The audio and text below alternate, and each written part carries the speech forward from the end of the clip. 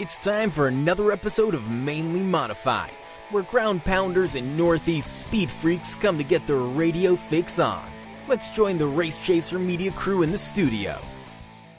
Welcome back to Mainly Modifieds as we kick off another show here, and we are dedicating this show basically exclusively to the Smart Modified Tour, which has returned to action after, about half a dozen years in hiatus. Well, actually, no, more like 16 years in hiatus. I was off by 10. But we've got Burt Myers with us to start our coverage from this past weekend's Caraway race. Burt was not the winner. Burt was the runner-up finisher, but felt like Burt would be the best first guest for us because Burt has been instrumental in kind of the resurrection of the series. So this is where we'll start. Burt Myers, first of all, great to have you on Mainly Modifieds, and want to talk to you a little bit about what went into the thought process. What was the genesis of the rebirth of the Smart Tour? Well, first of all, thanks for having me. Sure. The idea stems back from when I was younger and was a part of my dad and a lot of the veteran modified drivers, being able to be a part of that and see what those guys had going on. And they were kind of a self-sustaining group where they had board members and each team had a vote, and they kind of decided the direction they could go. And they would go to different tracks and schedule different races, and they had their own series. And yourself, if you got a little skin in the game, you're more passionate about it, and you will be more loyal to it for sure. And of course you can generate enough response from each team because everybody's invested. So that was kind of the thought process I had, and I don't mean this in a negative way, but in the South, it seems that modifieds have slowly become a support class to late model stock or super late models. Yes. And, I can say, I know I'm a little bit biased, but modified racing to me is the best racing around. Oh, I agree. Totally. So with that being said, they deserve more than they were getting. So, I may have got the ball, I may have kicked the ball down the hill, but it's taken the hard work of a lot of different people and the support from a lot of different teams to get this thing going and to try to get it back to the level that it needs to be at. Well, I know that one of the folks most instrumental in putting this first show together is Chris Williams. And I know Chris has a great background in NASCAR, but how did it kind of come to pass that who recruited who? Did Chris come to you? Did you go to him? Did somebody else go to him? How did Chris Williams get involved in this? Because Chris has been kind of steering the ship, and so far, from what I can see, doing a great job. Yeah, I'm going to tell you, Chris worked his butt off Saturday night. Sure did. He did. He was up and down pit road and shaking hands and talking to people. And basically, I've known Chris for a long time, and I know that Chris is well respected. I know that Chris is a racer and a businessman at the same time, and Chris is old school, just like we are, and just like that's exactly what we needed was somebody that had the same passion for racing and modifieds in general as the main core of the group. So Chris will tell you he grew up in the backyard, or necessarily the front yard of Martinsville Speedway. And he's told me stories about, how it was some of his favorite times was when the modifieds would come to Martinsville. Sure. So several years ago, Chris came to us and wanted to rent a modified. It was on his bucket list to run a modified at Bowman Gray Stadium. So my dad rented Chris a car, and Chris was able to run, I think he ran 5 or 6 races last year. Nice. So we got a little bit closer with Chris and got to know Chris a little bit better and found out that what I just told you was true. So whenever we started putting this thing together, we knew that it could not be, me or necessarily a driver or necessarily even a car owner. It needed to be somebody that had a business background as well as a racing background. Sure.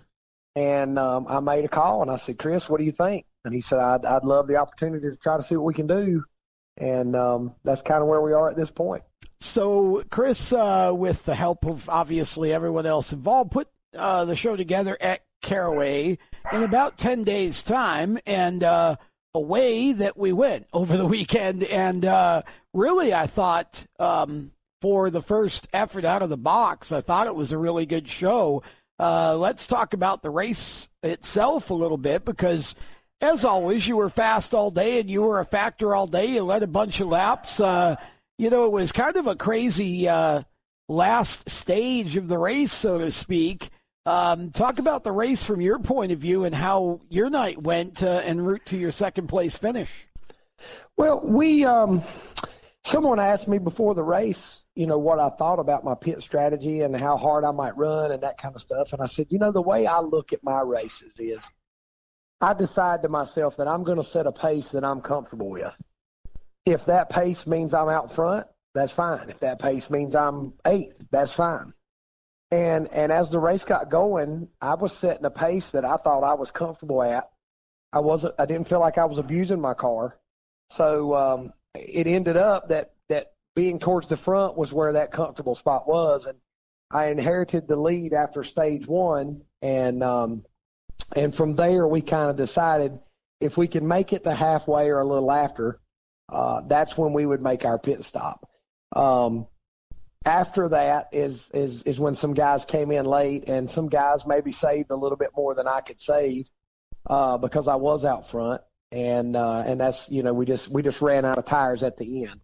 And but all in all, qualified second and finished second. And as far as the show is concerned, I thought it was a great show from people that outside looking in that have a different perspective from behind the steering wheel. They all said it was a great show, and I think that we did learn some things, and there's going to be some growing pains that we'll go through. But all in all, if you compare it to the shows that we've had in the past, it definitely wasn't any worse, and it was probably a little bit better. But I think that the package that we have, with being a 100-lap race with a tire change and on the tire compound we're on, someone actually made a comment to me that why don't you just put a tire on that you can run hard all night long? And the difference is modifieds are lightweight cars with high horsepower. Right. Yep. So what you create is single file racing. To me personally, and it's just my personal opinion, and I think I've got a pretty good idea just because I've grown up around these cars. What makes a great modified race is when guys fall off. Right. When you have guys that run harder than other guys do, and guys lay back and they save their stuff, and maybe a guy pits at 30, maybe a guy pits at 70, and yourself, you were there, and you can attest to it. The transitions that went on throughout the night, the different leaders and the different strategies, the different times that people pit and that kind of stuff, that to me, if I'm a fan sitting in the stands, that to me is what makes it exciting. I agree. And I don't mean to slur it by any means, but to me, whenever cars run as fast at the end of the night as they qualified, you've got basically single file racing. Yeah, because what you got's what you got. When you have a tire compound like we have, and you throw in the pit stop mix at the same time, and then of course we have our stage break to encourage guys to run a little bit harder to try to get some bonus money. We're trying to maximize the entertainment value at the same time.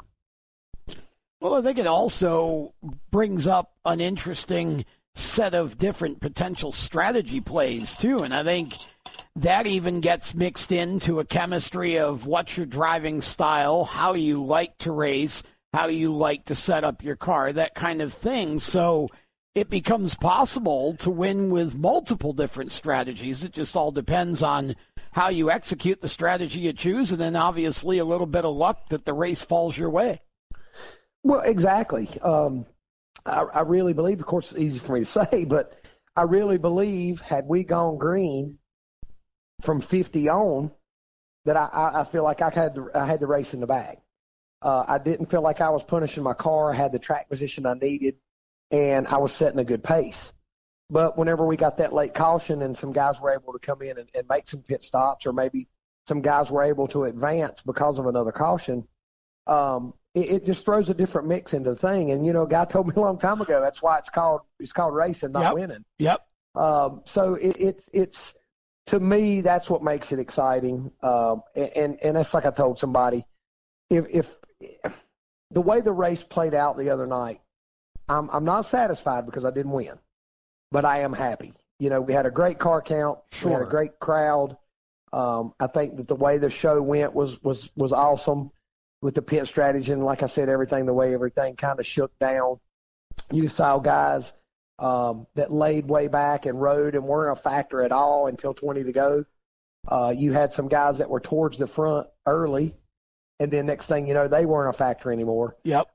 To me, that to me is what makes racing. And I've been fortunate enough to be around modified racing my whole life.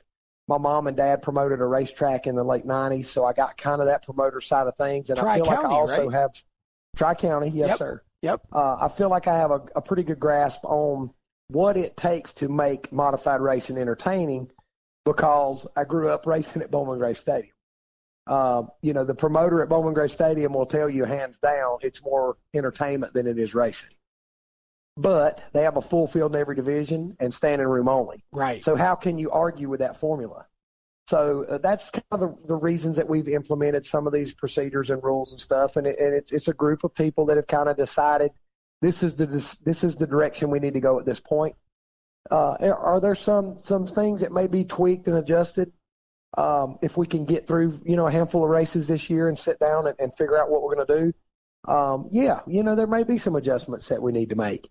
But for now, I think we have a good group, a good core of somewhat of decision makers, for better lack of terms, that are trying to help get this thing going in the right directions, that have a mindset of the best interest of the group rather than the best interest of what helps me. So that's kind of the direction we're going at this point.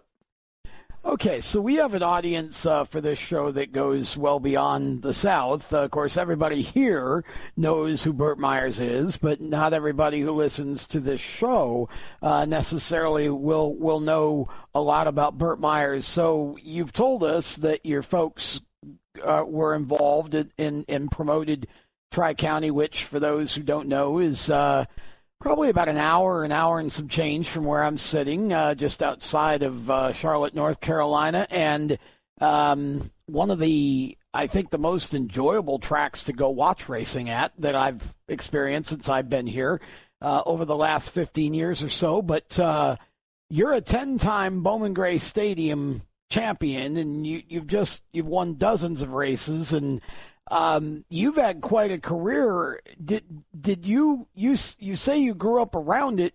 Is that was it just kind of a natural thing that you were going to be a race car driver, or how did that sort of kick in at some point, and how old were you when it happened? Well, I never said if I race. I always said when I race. Okay. And just to give the people that maybe don't know just a little bit of history, my grandpa, Billy Myers, and his brother, Bobby Myers, were pioneers of the sport. They were pioneers of NASCAR. They raced in the early 50s. My grandpa, Billy, and Bobby, the Myers Brothers Award that's given out annually at the NASCAR awards ceremonies is in honor and is in memory of Billy and Bobby Myers, and it's presented to a company, organization, or an individual who contributes the most to NASCAR Cup racing throughout their career. Gotcha. Former winners have been Dale Earnhardt and Benny Parsons, T. Wayne Robertson, Bill France. Just to go down the line, anybody that someone in NASCAR has won that award. It's something that we're very proud of. My dad started racing the day he turned 16. He started racing, and he was self-made race car driver. He basically, to back up just a little bit, sure. Bobby Myers, my great uncle, was driving for Lee Petty in Darlington in 1957 and lost his life during the race. Ooh. 6 months later, roughly 6 months later, in April of 1958, my grandpa, Billy, was leading the race at Bowman Gray on the white flag lap and drifted off the racetrack and died en route to the hospital of a heart attack. Oh. So, to say that my family has given its life to racing is an understatement. We all say that because our lives all revolve around racing, but Sure. we've actually had two family members that have given their lives, in my opinion, to racing. So, wow. My dad started racing when he was 16. He actually ran Grand National for a while, and he got colon cancer, had to scale back, and came to Bowman Gray Stadium, back to Bowman Gray Stadium in 1980, where he ran the modified division, and accumulated, I think through about mid-2000s, he accumulated 38 career wins. My brother and I both started racing at Bowman Gray. I started in 1994 in the four-cylinder division, ran one season, jumped into the modifieds in 1995, and 1999 I won the championship, and I am to this day am still the youngest feature division champion at Bowman Gray at 20. I can't believe I don't know this. It was either 22 or 23 years old. I think I was 23 years old. Since then, I've been able to accumulate 10 championships and, gosh dog it, 70-something wins. I can't remember how many. I know that's terrible to say, but we've kind of been out of touch just a little bit. Yeah. With not racing at Bowman Gray this year, it's amazing. It's amazing how it's so monotonous. You get so used to it, yeah, and then have to step away for a while. But it's hard to remember some of the stats and stuff that we go through because we're so looking forward to when is our next race that we don't have a lot of time to reflect. Yeah. But God's blessed me and my family tremendously. I don't deserve it any more than anybody else, but I can say that a lot of it is due to our hard work and dedication, and that we put everything we've got into trying to be as successful as we can in the modified division. Well, you've had some great supporters too, from crew to sponsors, just people that have really helped you along the way, as everybody does. So before I forget to do that, go ahead and let's give some shout outs to those who have helped you to get where you are, because you've been here a while.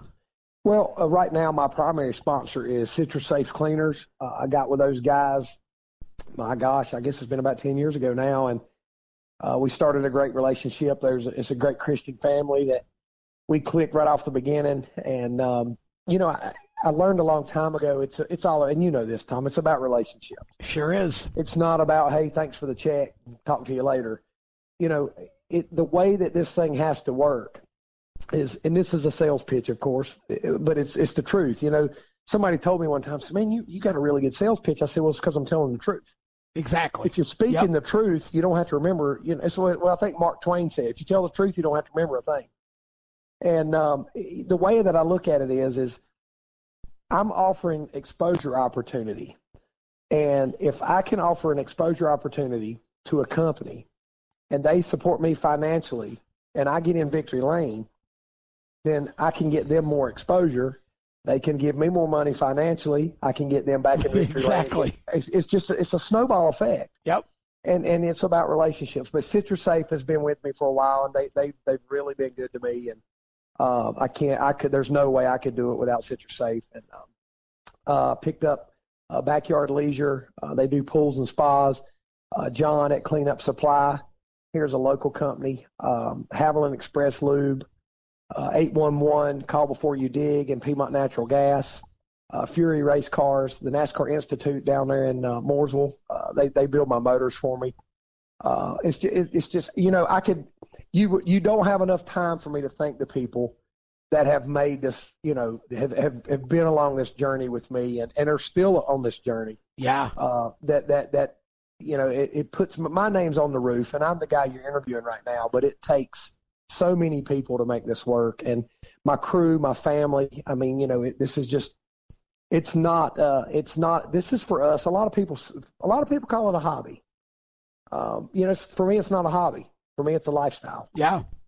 This is what we do, and we joke about. Exactly. Listen, right. I was born in December. My brother was born in November. My other kids were born around racing season. That's not an accident. Okay. pregnancies, vacations, you know, I hadn't thought of it like that. All of that stuff is planned around racing season. If that was a hobby, that wouldn't be the case. Maybe that's why I was born in November. I don't know what happened. My brother was born in June. I'm not sure what that was about. Yeah. Maybe a rain out somewhere. But I was November too. I never thought of it that way, Burt, but that's a great point. Yeah, like I said, it's just what we do. You know, you know, they say that whenever you're involved like we are, they say racing is in your blood. Yeah. It really does consume everything you've got. It consumes your whole life. It does. And if you approach it the right way and you embrace it, it can be a positive thing. And you've heard the old saying that racing is worse than drugs because there's rehab for drugs. Yeah, listen, that's true. I don't want rehab for racing. I agree. I'm right there with you. It's who I am. It's what we do. It's how we live. And I think my mom even made the comment on one of the TV shows that we had that racing is what's kept our family together. You know, whenever you were there this past weekend. Sure was. Up in the tower. My mom, my dad, my uncle, my wife, my brother's family, my kids, I mean, aunts, uncles. That's what keeps your family strong, is having that common denominator. And guess what? We have fun at the same time. You're exactly right. So to me, it's a perfect storm. I agree, 100%. Let's go back in time for a bit, because you mentioned earlier, you talked about 1980 came up somewhere in our interview earlier. I'm not sure how you mentioned it, but I get thinking back, because I grew up obviously in a different part of the country. I'm from up north. I'm a Yankee. Actually, I'm a Met, is more accurate. But I grew up going to the Oswego Speedway and watching the modifieds there. And, you know, I used to read Gator Racing News and Speedway Scene and all the racing trades and stock car racing and all of that. I mean, I got bit by the racing bug at 5, and fortunately I was actually a very advanced reader at that age, and started, you know, I may not have known what every word meant, but boy, I could get the gist of it, and I loved looking at the pictures, right? And so I used to hear about Winston-Salem, and I used to hear about Hickory, and I used to hear about all these places down here, and to me, you know, they were almost temples that I had to come visit someday. And I finally did get down, and then I went back, and then I got down again and went back. And finally I came down and stayed. I think you guys down here call that a damn Yankee. But,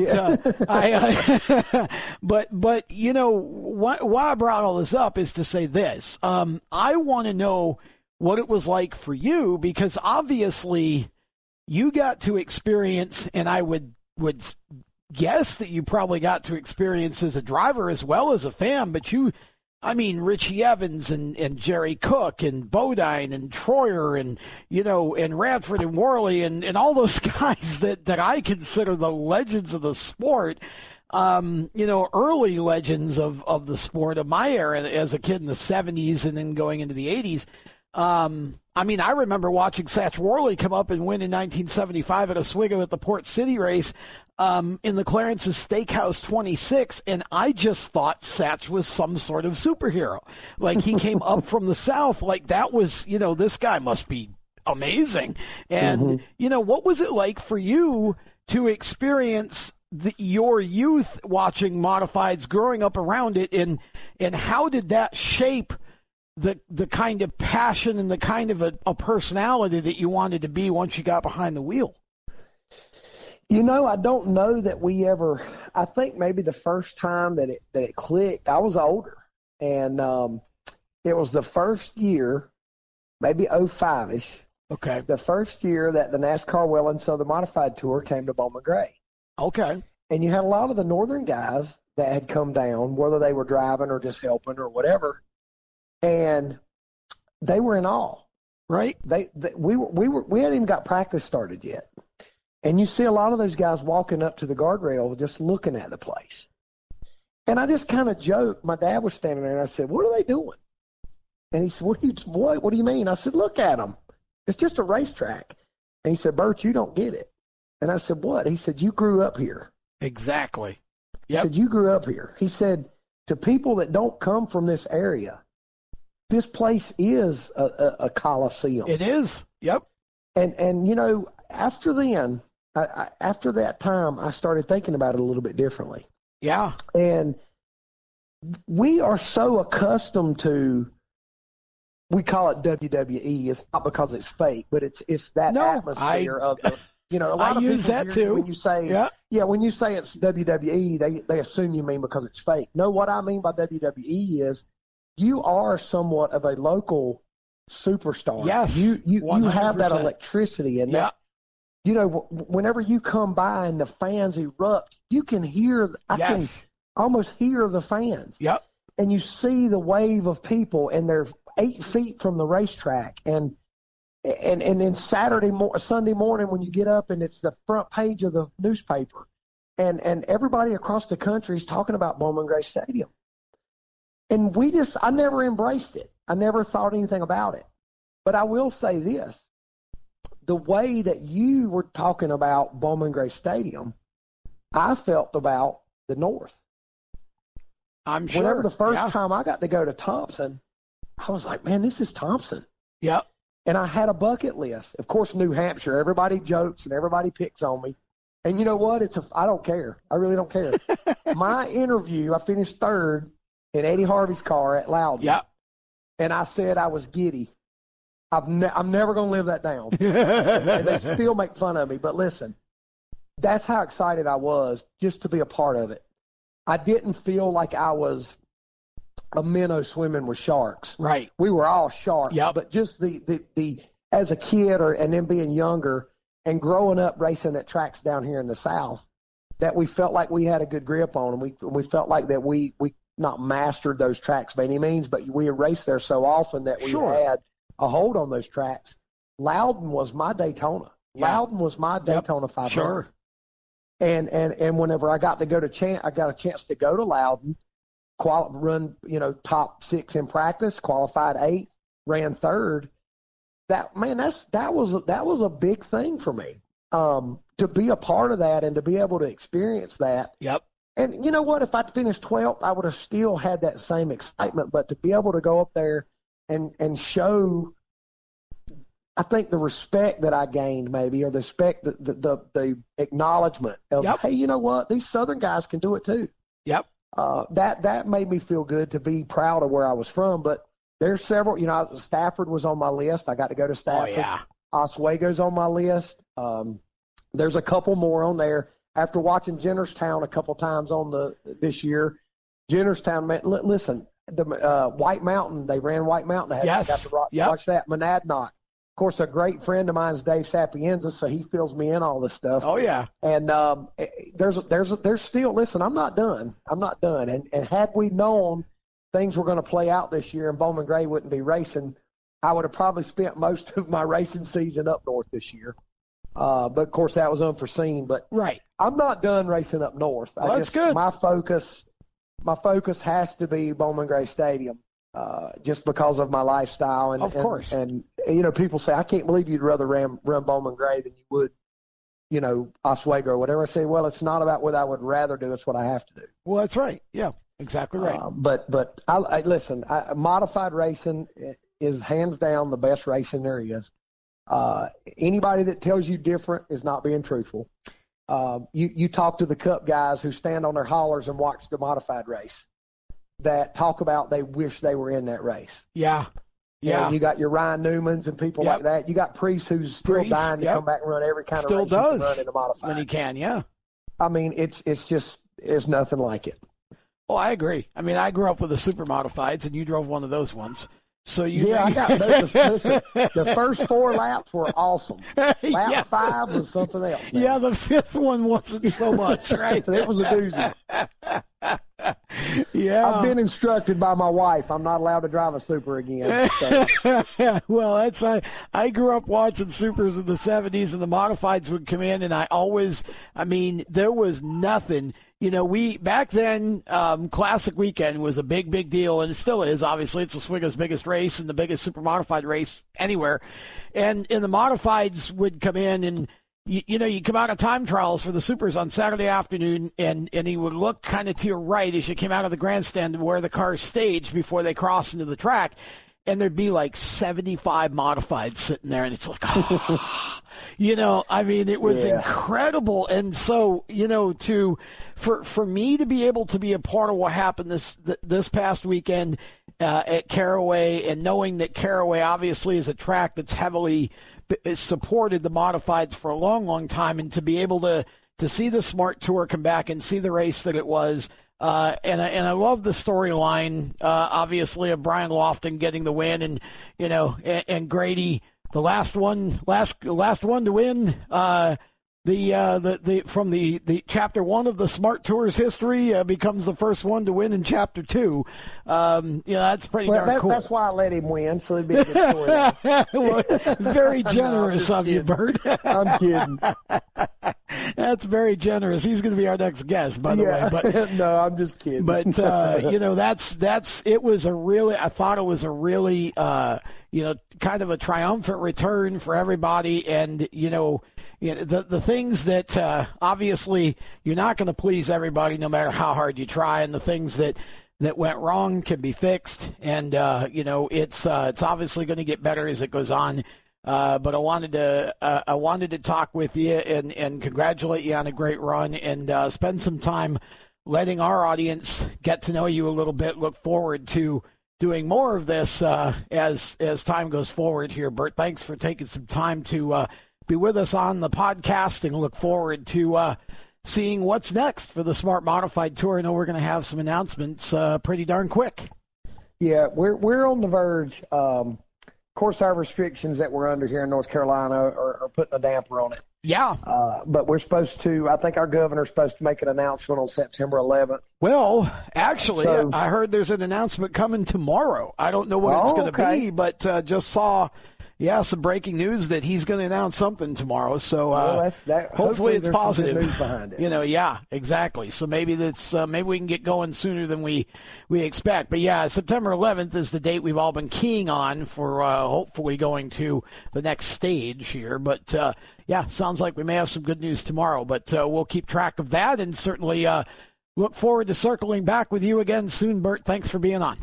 Yep, thanks for having me, man. I appreciate it. That is Burt Myers. We are going to step aside. When we come back, we'll have more Mainly Modifieds. Brian Loftin, who picked up the win on Saturday night at Caraway in the Smart Modified Tour 99, will be joining us right around the turn. Stay with us. Victory Custom Trailers is the place to go for your next new or used trailer or coach. Being personally involved in the racing community allows Victory to fully understand what racers need in a trailer. They have over 200 coaches and trailers in stock for a variety of industries, and they can serve anyone in the continental U.S. If you're looking for something custom, they can assist in designing a trailer to fit your needs. Check out their entire inventory online at victorycustomtrailers.com. You've seen the paintings. The Thanksgiving turkey being served at Grandma's. Can I have the drumstick? The weathered farmer sending his baby-faced son off to college. Now be sure and write. The wise police officer sitting at the soda bar, talking a young boy out of running away from home. Where are you going, son? Norman Rockwell didn't create the best in us. He just inspired the best. Inspiration. Pass it on. From the Foundation for a Better Life at values.com. Welcome back to Mainly Modifieds. As we continue with the program, we move from the second-place finisher, Burt Myers, straight to the winner of Saturday night's race at Caraway Speedway, the Smart Modified Tour 99. Brian Loftin has joined us now. And, Brian, first of all, great to have you on the Mainly Modifieds podcast, and certainly was a strong performance out of you Saturday night. Ended up picking up the win and the Hollywood ending, so to speak. The last car that won in the Smart Tour in Chapter 1 of their history becomes the first to win in Chapter 2. And here you are now having won that race. And when you look back on Saturday, share some thoughts with us. Well, first of all, thank you for having me, and I appreciate your coverage and everything with Modifieds. It really was a storybook day, a great day for us. The Jeffries had won also the inaugural first smart modified race themselves. So, I mean, those guys, I mean, they deserve most of the credit. They put together a great race car, and, you know, I was really just lucky that they trusted in me to sit behind the steering wheel and hold it for them. You know, they did all the good work and had everything set up perfect, and, you know, everything goes to them.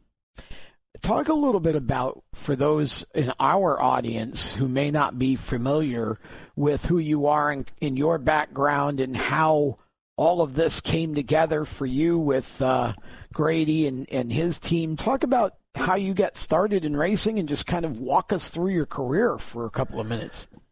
Well, my dad raced modified, so I came up around it, and, you know, it's all I ever wanted to do, growing up idolizing my father, of course. So then when I got the chance when I was about 19, started racing modifieds and came up through running the smart and got to where we were running pretty good. And then it went to the NASCAR, and we were able to win a championship with NASCAR and pick up some wins along the way. And then kind of got into fatherhood and laid back a little bit from my racing career as far as my own team, because it's just tough to manage a team and all the work that goes into it and all the stress that comes with it. So kind of took a step back from that and really didn't have any plans as far as driving anymore, you know. And last year they called me one night whenever Gershner couldn't make a race at Bowling Gray, and we were able to get lucky and win that one, and kind of that built on to them asking me to drive again this year. So, you know, really fortunate, really lucky, and really happy that they trusted in me and believe in me enough to give me a shot. Hopefully good things can still be coming after this. Did you punt Gerstner out of the ride or what? Well, what happened there?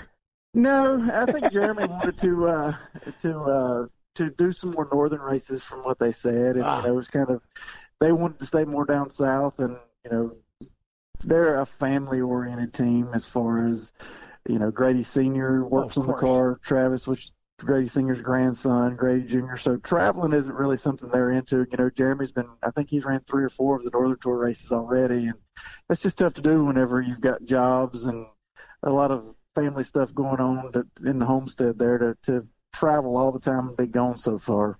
Yeah, it is for sure. It is definitely a big commitment, and you know, it seemed on Saturday night. I mean, really, you seemed consistent throughout the entire race, but it really felt like you got maybe it was just part and parcel of kind of other people coming and going, but it seemed like you got stronger as the race went on. Was that because you kind of did lay back just a touch early on, or was it just, you know, through the pit stop, changing tires? I mean, walk us through your race from your perspective.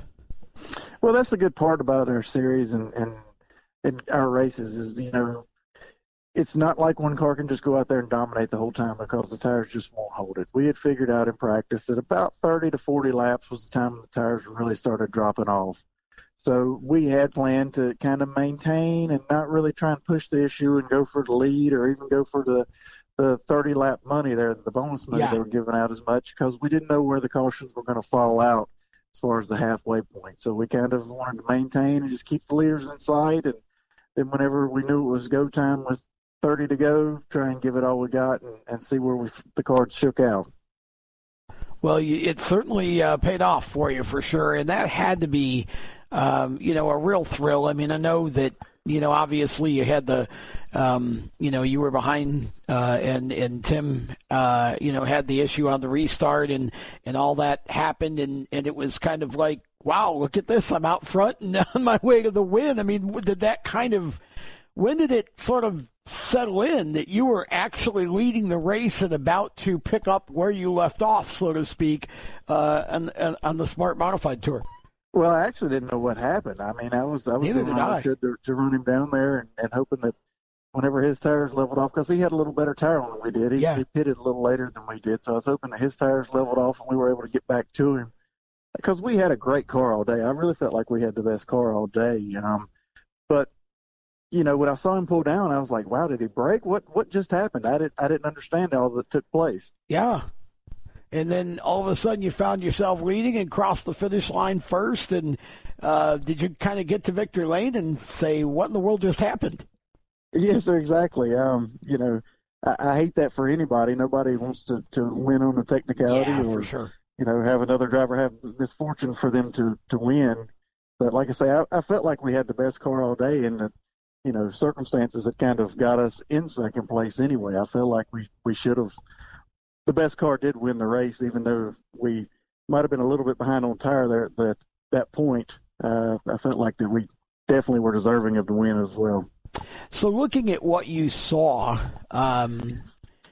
in the overall show from a big picture standpoint, what are your thoughts on the return of the Smart Tour and kind of how things went, and what would you like to see in terms of maybe some things changed or tweaked or added or subtracted, or what are your thoughts overall on the way things went and were presented and the way everything happened on Saturday? Well, first off, I'd like to thank everyone who spent their time, effort, and all they did as far as putting together the Smart Series. Southern Modifieds, we need a tour down here. There's enough cars, enough drivers, and enough quality. Totally agree. All around to support a series. We definitely need racing down here in the South as far as modifieds go, and all those guys did a fabulous job putting it together, especially in such short time. Of course, organization was something that's put together like that in the first race, and especially as quick as it was, it wasn't quite where it needed to be, and I think that everybody will learn from that and grow on that without a doubt.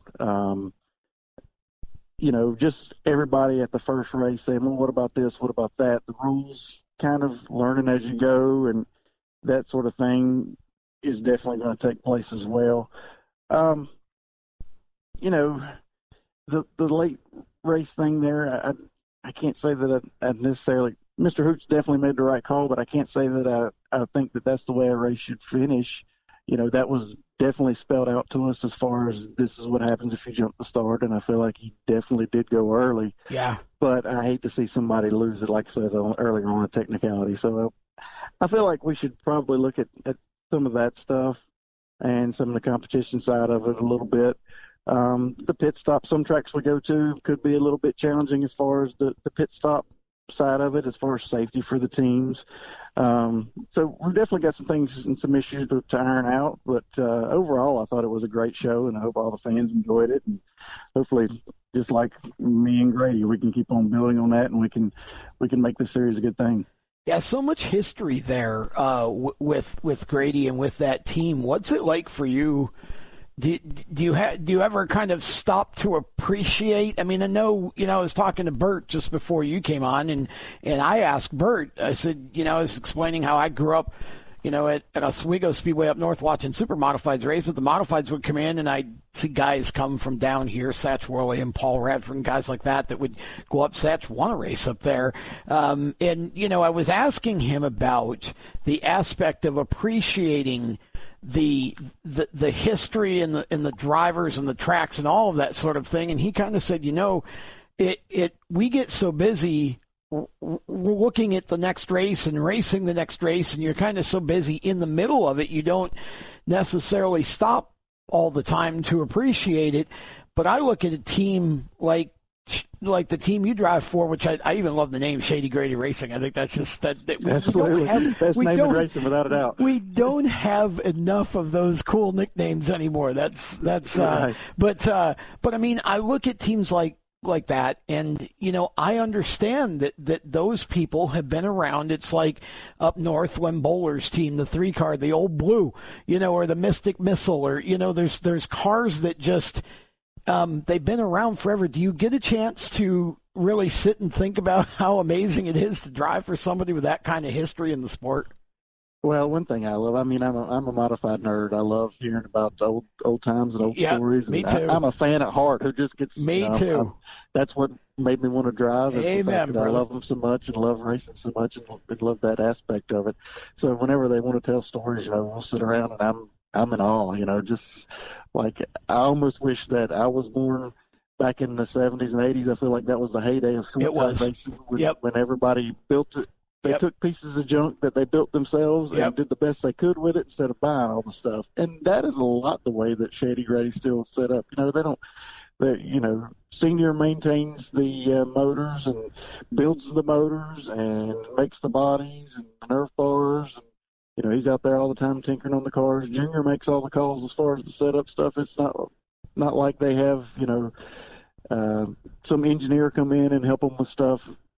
It's all, old school type racing that they do. And, for them to compete with the teams that spend the big dollars and have the big resources and the latest technology stuff, they don't really go after that. They're more old school as far as the way they look at things. And I tell you what, their track record shows what kind of team they are. I mean, it don't matter who they put in the seat. That driver's probably going to win some races. And that's why I say I'm the lucky guy that they believed in me and gave me a shot. Well, you certainly look good on Saturday night. Is there a particular track that you most enjoy racing on in the South? Maybe a track that you'd love to see the series go to? One place that I would love to go to, I used to love Motor Mile Speedway. Of course, everybody loves Concord down here, but I used to love the Motor Mile Speedway. But driving my father's vintage car, we went to Old Dominion, the new Old Dominion Speedway, and that place was really a show place. I'd love to see us go up there. Yeah. Carteret County, I'd love to see us go there. A little bull ring, I think we could put on a great show right there too. There's so many good tracks down here, and I just hope that the car count stays up, that everybody keeps supporting the series, and that we can, bring people to remember what modified racing was and should be here in the South as well. For sure. Okay, so you got a number of marketing partners, and I want to ask you about the big one that I saw on the car, because anyone who takes a good look at me knows I'm a foodie, and I love a good meal. So the Carriage House Restaurant in Winston-Salem, talk about them. It's a really good place to eat. I don't get by there as much as I need to. That's actually my father's favorite restaurant. He goes by there all the time. The owners of the place, they're always there shaking hands. It's kind of like your old school diner that everybody would go to. Not diner, because it's nicer than a diner, but the owners there shaking hands, making sure everybody's happy with their food. You don't get that kind of service at your big chains anymore. This place here it's something that you go sit down at, and you're going to be taken care of, and you're going to enjoy your meal. What kind of menu they got there? They've got about anything you want. I think that the people are Greeks who run the place, and they can do anything from Slovakia on up, spaghettis, and you name it, they've got it. Used to have a Greek-run diner right in my home city in Oswego, and I tell you, I lived there. Man, that was good stuff. Okay, so let's talk about your other sponsors. I know you tell me your sponsors, and we'll go through and let you talk about them one at a time. You're kind of putting me on the spot here because. I'll help you. I got it. Listen, I came prepared, man. I got it in front of me. So, we got Joya Seating, L&R Transmission. Go ahead and talk about them if you like. Well, L&R Transmission is the family business that my father started and owns, and that's where I work every day. So, kind of got a little inside track on getting that one on the car. The Joya Seating, obviously, they do great work with the seats. I wouldn't sit in anything else. They're just the most comfortable seats there is. Got Ernest Performance Shocks. I mean, the shocks speak for themselves. They, you look at them, they win all across the country. Terracon, that's Travis's.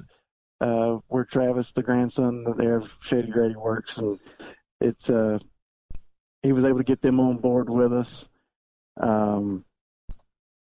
We leaving anybody out there? Let's talk about Brenda and Jane Photography. Yeah, so, obviously, wonderful pictures. You can look all over their Facebook page, and, they take care of all the marketing side of it there with great pictures and keeping everything up to snuff on that side. TDS Performance Products. Tom Strupp, he started his own business a couple of years ago, and he takes care of a lot of the modified racers as far as the sport and products that he keeps in stock, and really looks after everybody down here. And Unique Coatings. That's, obviously, look at this car. Their cars are always one of the sharpest cars, and the powder coating job that's done on them is second to none. They take the cars down about every year and get them recoated, and their cars obviously just always look good. There you go. Well, that's all the ones I got. I always teach the younger drivers that I coach that if you're going to do a phoner, bring a list of sponsors to the phone with you. So that way... Out of practice a little bit. That's a tip. See, it's like that old right guard commercial. Never let them see you sweat, man. That's what you got. That's the whole thing there, right? So, but it was a great performance and a really cool win for you guys on Saturday night, and great to meet you for the first time, and looking forward to talking with you a lot more as we go through the season here. I know we got hopefully a positive announcement coming from the guy in Raleigh tomorrow, and hopefully maybe we'll get some more shows in the next several weeks as we get into the month of September. That would be great. I know everybody's still dying to go race more, and like I say, modifieds around here just getting started on what we can show the fans that we can do. Hopefully we can get even more cars out to the track. Thanks for being on, Brian. We appreciate it. Thank you, sir. That is Brian Loftin, and we're going to be back to wrap things up on Mainly Modifieds right after this. Everyone knows Strutmasters is the suspension experts for luxury vehicles, and now we offer motorcycle products. Introducing Easy Rider, complete motorcycle air suspension, brought to you by Strutmasters.com. You can raise and lower your bike with the flip of a switch. Take those long rides with the ultimate comfort of Easy Rider air shocks. They're backed by Strutmasters, and you won't believe the low price. Check out Easy Rider motorcycle air suspension at Strutmasters.com. A lot has changed from when Nola Osh started school until the time she finished. When I received my diploma, it was a big to-do. At 95 years young, Nola became the world's oldest college graduate. If we don't concentrate on our ages, we go ahead and do things as if we were younger. So no matter how old you are, live life and pass it on. From the Foundation for a Better Life at Values.com. Welcome back to Mainly Modifieds as we begin our closing segment here for this week's podcast, but didn't want to get out of here without giving some more details about what took place on Saturday night. There were 16 cars in action at Caraway as Chapter 2 of the Smart Modified Tour began. A couple of practice sessions went pretty much without incident. John Holloman had a few problems, electrical type problems with the 69 car, but they were able to fix that in time for qualifying. Jason Myers ended up turning the fast time of the day in qualifying to pick up the New Day Motorsports Precision Built Spindles Pole Award. And then I think it was the top 8 that redrew, which put 10-time Bowman Gray Stadium champion Tim Brown on the pole, with Holloman, ironically enough, ended up starting on the outside. Holloman took the early lead and led for a number of laps before James Savali came on with the Hillbilly Racing 79, and James, along with Burt Myers and John Smith, would put on a whale of a show for the first 30 laps of the event, which comprised Stage 1, the race being run in 2 stages. We'll tell you about the end of the first stage in a moment. A couple of cautions during the first part of the event. Gary Putnam was racing John Holloman for 6th place when tagged him just a little bit and sent Holloman spinning. Holloman restarted at the tail of the field, and then a couple of laps from the end of the stage, Putnam spun on his own in turn 4. So we had a couple of opportunities to see the CitraSafe Choose Cone and the Smart Chevrolet Restart Box come into play in Stage 1. And at the end of 30 laps, it was Savali, Myers, and Smith, and they collected $300, $200, and $100, respectively, for their efforts to finish top 3 at the end of that stage. A number of drivers, including Savali and Smith, made pit stops before the beginning of Stage 2. No pit stop was mandatory, which really created a situation where we had a number of different strategies that we saw play out. Some drivers running hard in the first stage, then making a pit stop to change a tire. Some not making a pit stop but running hard. And it kind of went on from there. Over the course of the final 69 laps, Burt Myers, that is, took command at the start of the second stage, led a bunch of laps. And we saw drivers like Tom Buzzy, Jason Myers, Tim Brown, Jeremy Gersner, and Daniel Yates who was having a really nice run with the 18 car among those who were kind of coming and going in and out of the top 5 as the second stage got underway. We had one fairly serious incident in which on lap 49, John Savali lost the handle on his Hillbilly racing car and stopped in the middle of turns 3 and 4. Mike Norman ended up tagging him in the left front area, left side of the 79. Both cars being towed to the pits and ended up out of the action. Tough break for both of those drivers. Mass pit stops after that incident, and Tim Brown and Dennis Holdren being the only drivers at that point who stayed on the track. Brown led for a couple of laps, then he sort of slipped back a little bit, just I think playing a little bit of strategy here. Burt Myers, Tom Buzzy, Jeremy Gerstner, Daniel Yates, Zach Brewer all again settling into the top 5 and basically remained relatively in that order. It was a good race going on amongst them. Brewer ended up spinning on lap 69, bringing out another caution. Tim Brown started back toward the front and through the 70s laps was moving toward first place and ended up regaining the lead with 16 laps left. And then came lap 92. Jeremy Gerstner spun, set up a 7-lap shootout, and track officials felt that Brown jumped the restart, which, according to the PRA rulebook that the race was operating under, demanded that Brown be black flagged. And that's what happened. Race director David Hoots black flagged him, which left Brian Loftin out front with both Myers and pretty much everybody else on his heels. Nobody challenged Loftin in the closing laps.